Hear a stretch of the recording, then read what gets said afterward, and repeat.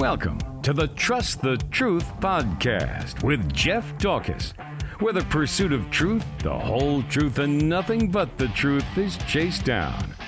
The integrity within our society is degrading day by day, with headline-grabbing exaggerations driving the narrative. All that's about to change. Here's your host, Jeff Dawkins.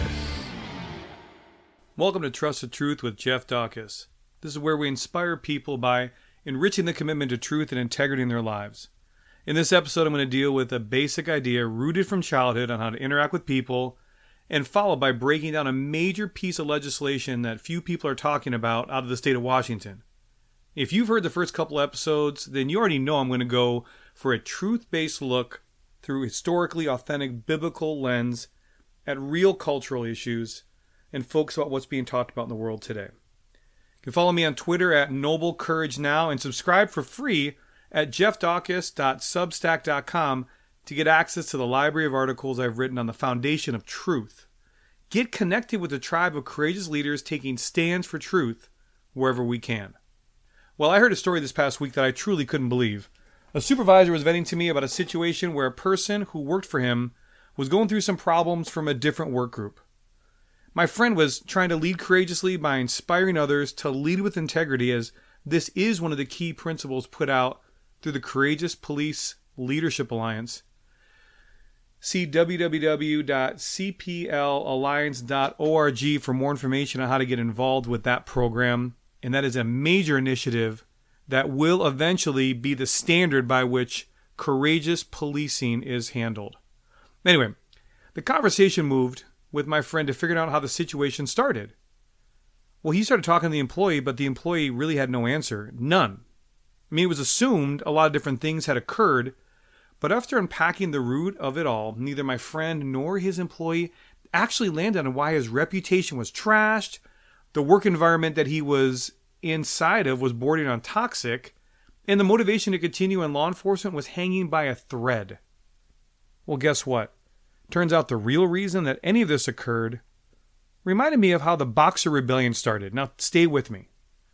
In 1899, 4 journalists were sitting in Denver and thought it'd be a great idea if they all agreed they could set the world on fire. It was a slow news cycle. They were all looking for ways to be the next person to get some headline-grabbing narrative that would push the narrative that people wanted to hear forward. Well, they decided they'd publish fake news that the Great Wall of China was going to be ripped down to bring China into the world as even approved by the Chinese. Yeah, what could possibly go wrong? Well, here's a headline that they published. Great Chinese Wall doomed. Peking seeks world trade. Now look what happened next. Over a course of months, the Chinese government heard about this through the power of the lie. They reacted violently. They closed off China to any foreign influence. And they were led into this through the intensity brought by, quote, the order of literary, patriotic, harmonious fists, otherwise commonly known as the Boxers. Their battle cry sounded like this, quote, exterminate the foreigners and save the dynasty, end quote. Well, then from November of 1899 through September of 1901, a nationwide dedicated effort to bring violence to expel any foreigners was unleashed, all based on a lie.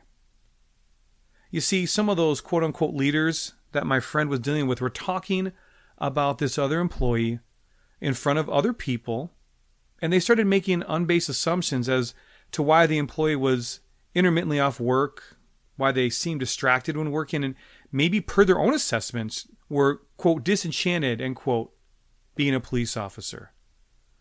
Well, this snowballed into people talking, and it eventually got around to internal affairs, which led into a highly biased investigation into work productivity based on feelings and not facts. And never once was the employee just sat down and asked what was going on and how they could possibly help.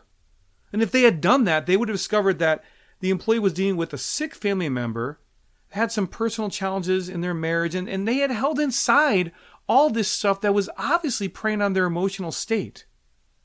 Well, my friend was telling me he reset the employee, helped him regain his footing, and then process through what was going on. You see, people are always more important than the things that we ask of them. And that leads perfectly into this episode's integrity tip of the week. Treat others the way you want to be treated.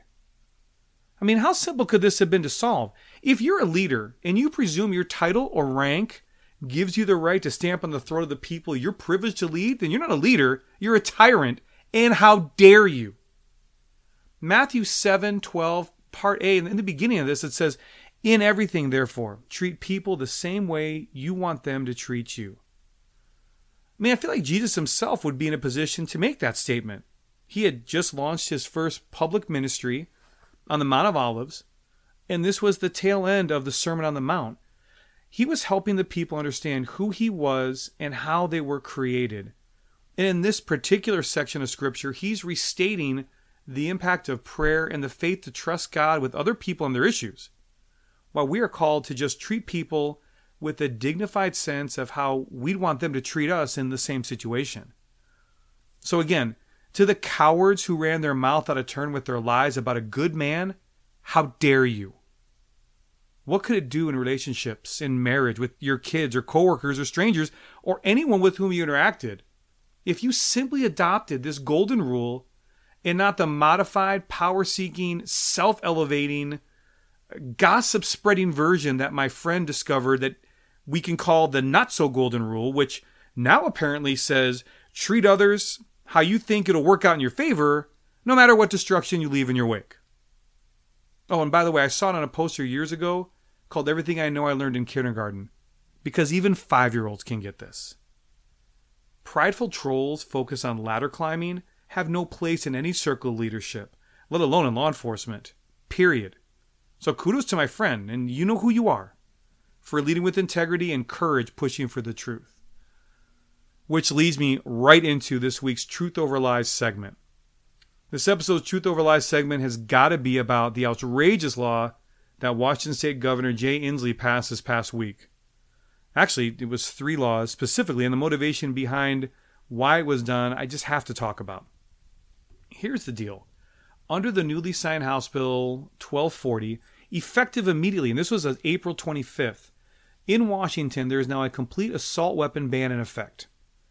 There's also a measure to enable the state attorney general or private citizens, get this, to sue gun manufacturers and dealers under public nuisance laws if they negligently allow their guns to be sold to minors or to straw purchasers, reported by the Seattle Times.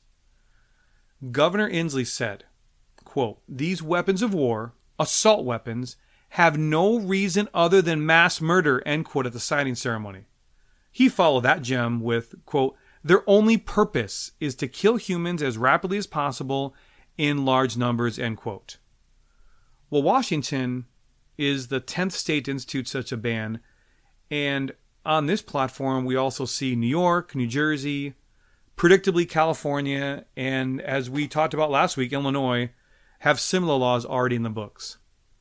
The second measure is House Bill 1143. Now this put into place a waiting period, also requiring purchasing permits before buying any firearms at all. It prohibits the purchase without a full background check and then requires the gun purchasers to show record of completed gun safety training. The third bill is Senate Bill 5078, and it looks at establishing rules and regulations for the gun industry themselves to prevent sales to minors or any straw purchasers, and it leads credence all the way to the public nuisance lawsuits referenced in the first bill.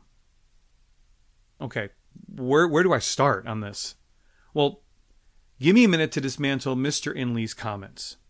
I'm going to quote this.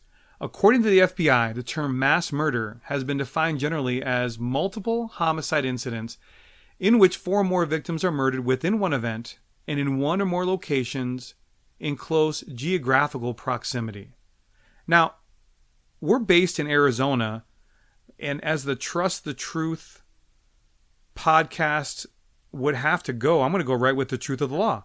Their law under RCW 98.32.010 with homicide defines this as homicide is a killing of a human being by the act, procurement, or omission of another, death occurring at any time, and is either 1, murder, 2, homicide by abuse, 3, manslaughter, 4, excusable homicide, or 5, justifiable homicide. Governor Inslee's comments are patently absurd. The intentional murder of 4 more people is the, quote, only reason and sole purpose, end quote, that an AR-15 was created and used? I don't know what to say about that. Maybe Governor Inslee was washing down the legalized hardcore drugs in its famed state to recognize what he did. I mean, let's not forget, this was the same person who championed the March 2021 defeat of a measure which would actually criminalize those drugs. And yeah, I got to go there. It reported by Jason Rance in the Federalist. Here's what he writes. If there's a 21-year-old with a baggie of heroin and an officer goes by, he can't do anything with the heroin. But for the 19-year-old with an open container of beer, that's a misdemeanor. Spokane Police Chief Craig Meidel told TV. It's just an interesting position to be in. This article continues. I'm going to keep reading this. As the prevailing opinion is that the ruling is retroactive, anyone currently serving time on drug possession will have his sentence tossed or reduced if it was combined with other unrelated charges. In Skagit County alone, listen to this, the prosecutor dropped more than 1,000 drug possession convictions and charges. Here's another quote from the prosecuting attorney, Rich Wyrich. He says, the idea that we should allow people to run around and use heroin and methamphetamine, in my opinion, is wrong. A large part of the crime we see is because of heroin and meth addiction. This ruling is certainly going to do nothing but bring the crime rate down. No, it's going to create more victims in the community, including more addicts. I mean, get real, Governor Inslee. Even the Alliance for Gun Responsibility posted these statistics of interest. That the vast majority of gun deaths in Washington state, more than 75%, are suicides. White and American Indian and Alaska Native people have the highest rate of gun suicide at 8.8 and 8.3 per 100,000 people, respectively. Or how about this? Every year, 781 Washingtonians are killed by guns, which is a rate of 10.2 per 100,000 people.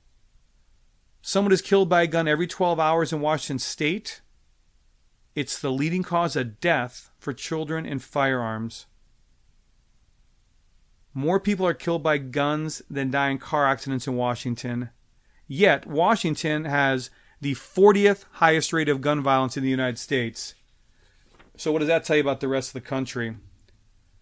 It's just interesting to me. Now, that's about the lunacy behind his comments on the first issue. But what about the second measure?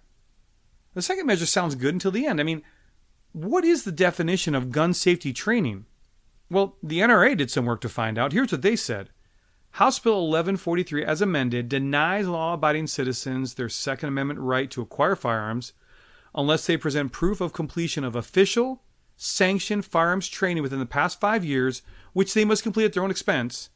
It also imposes an arbitrary 10-day delay on prospective gun owners taking possession of their firearms and makes the delay longer, or get this, indefinite, if the state fails to complete background checks during that time. Now, the Department of Licensing will also maintain a registry of gun owners and their personal data, despite the agency having previously suffered a data breach affecting 650,000 citizens just last year. Well, that's comforting, right? Well, why is this such a big deal to me? I'll tell you why. Because as a certified rifle officer, and as any rifle officer in law enforcement recognizes, bad guys don't give a rip about the laws, and on or off duty, these cops are going to respond to stop active shooters. Look around the country in the past year and see what's happened. You combine the utter decay of culture and society steeped in drug use with the disarming of a citizen populace, and to be clear, that's where this leads. As Ben Shapiro famously commented, it peers Morgan to his face when he highlighted, rightly I think, more shootings and shooting deaths occur due to handguns and assault rifles. Shapiro asked Morgan if he would support a ban of handguns, as they were statistically a greater threat to society than rifles, which Morgan, of course, diverted and didn't answer. But you combine all that with what I said before, and you're going to see some riotous anarchy take hold, much like the riots we saw burning our country in 2021. It's ridiculous. Well, God's word is full of warriors who see injustice and fight on behalf of others. And when I hear about laws like this, I can't help but be reminded of Psalm 144, the first 2 verses by King David, which reads, "Blessed be the Lord my rock, who trains my hands for war, my fingers for battle. My loving kindness and my fortress, my stronghold and my deliverer, my shield, and he in whom I take refuge, who subdues my people under me. You want to address mass murder incidents, Governor Inslee?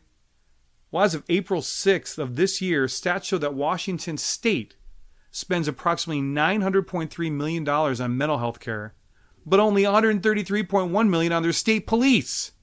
And I've written extensively about this issue before. Check out my Substack to read some of those articles. People don't need light pole fixtures called civilian safety assistants that watch violent felonies occur in front of them and do nothing, like we see in Chicago. They need cops. You put double the cops on patrol without their hands tied to engage in proactive drug arrests, and you absolutely will see a dramatic decline in violent crime. Period. I mean, that's the real truth over lies that a progressive, world-based, self-centered philosophy refuses to acknowledge again, but it's that truth that honest Bible-following Americans understand to be real. Psychotic sociopaths with assault rifles cannot be addressed or dealt with by social workers, nor will the disarmament of America lead to a safer society. Read your history on what happened in Australia if you don't know what I'm talking about. I've read the Bible, cover to cover, the Constitution from the first to last word, the Bill of Rights, and the Declaration of Independence, so I can readily understand what my role is as a guardian of each of those documents and sources of truth. I mean, maybe I can just send Governor Inslee a copy of each to read, since he obviously never has even opened the cover. Well, join me next episode for more Truth Talk with J-Doc. And until then, stand your ground, challenge the lies, and trust the truth.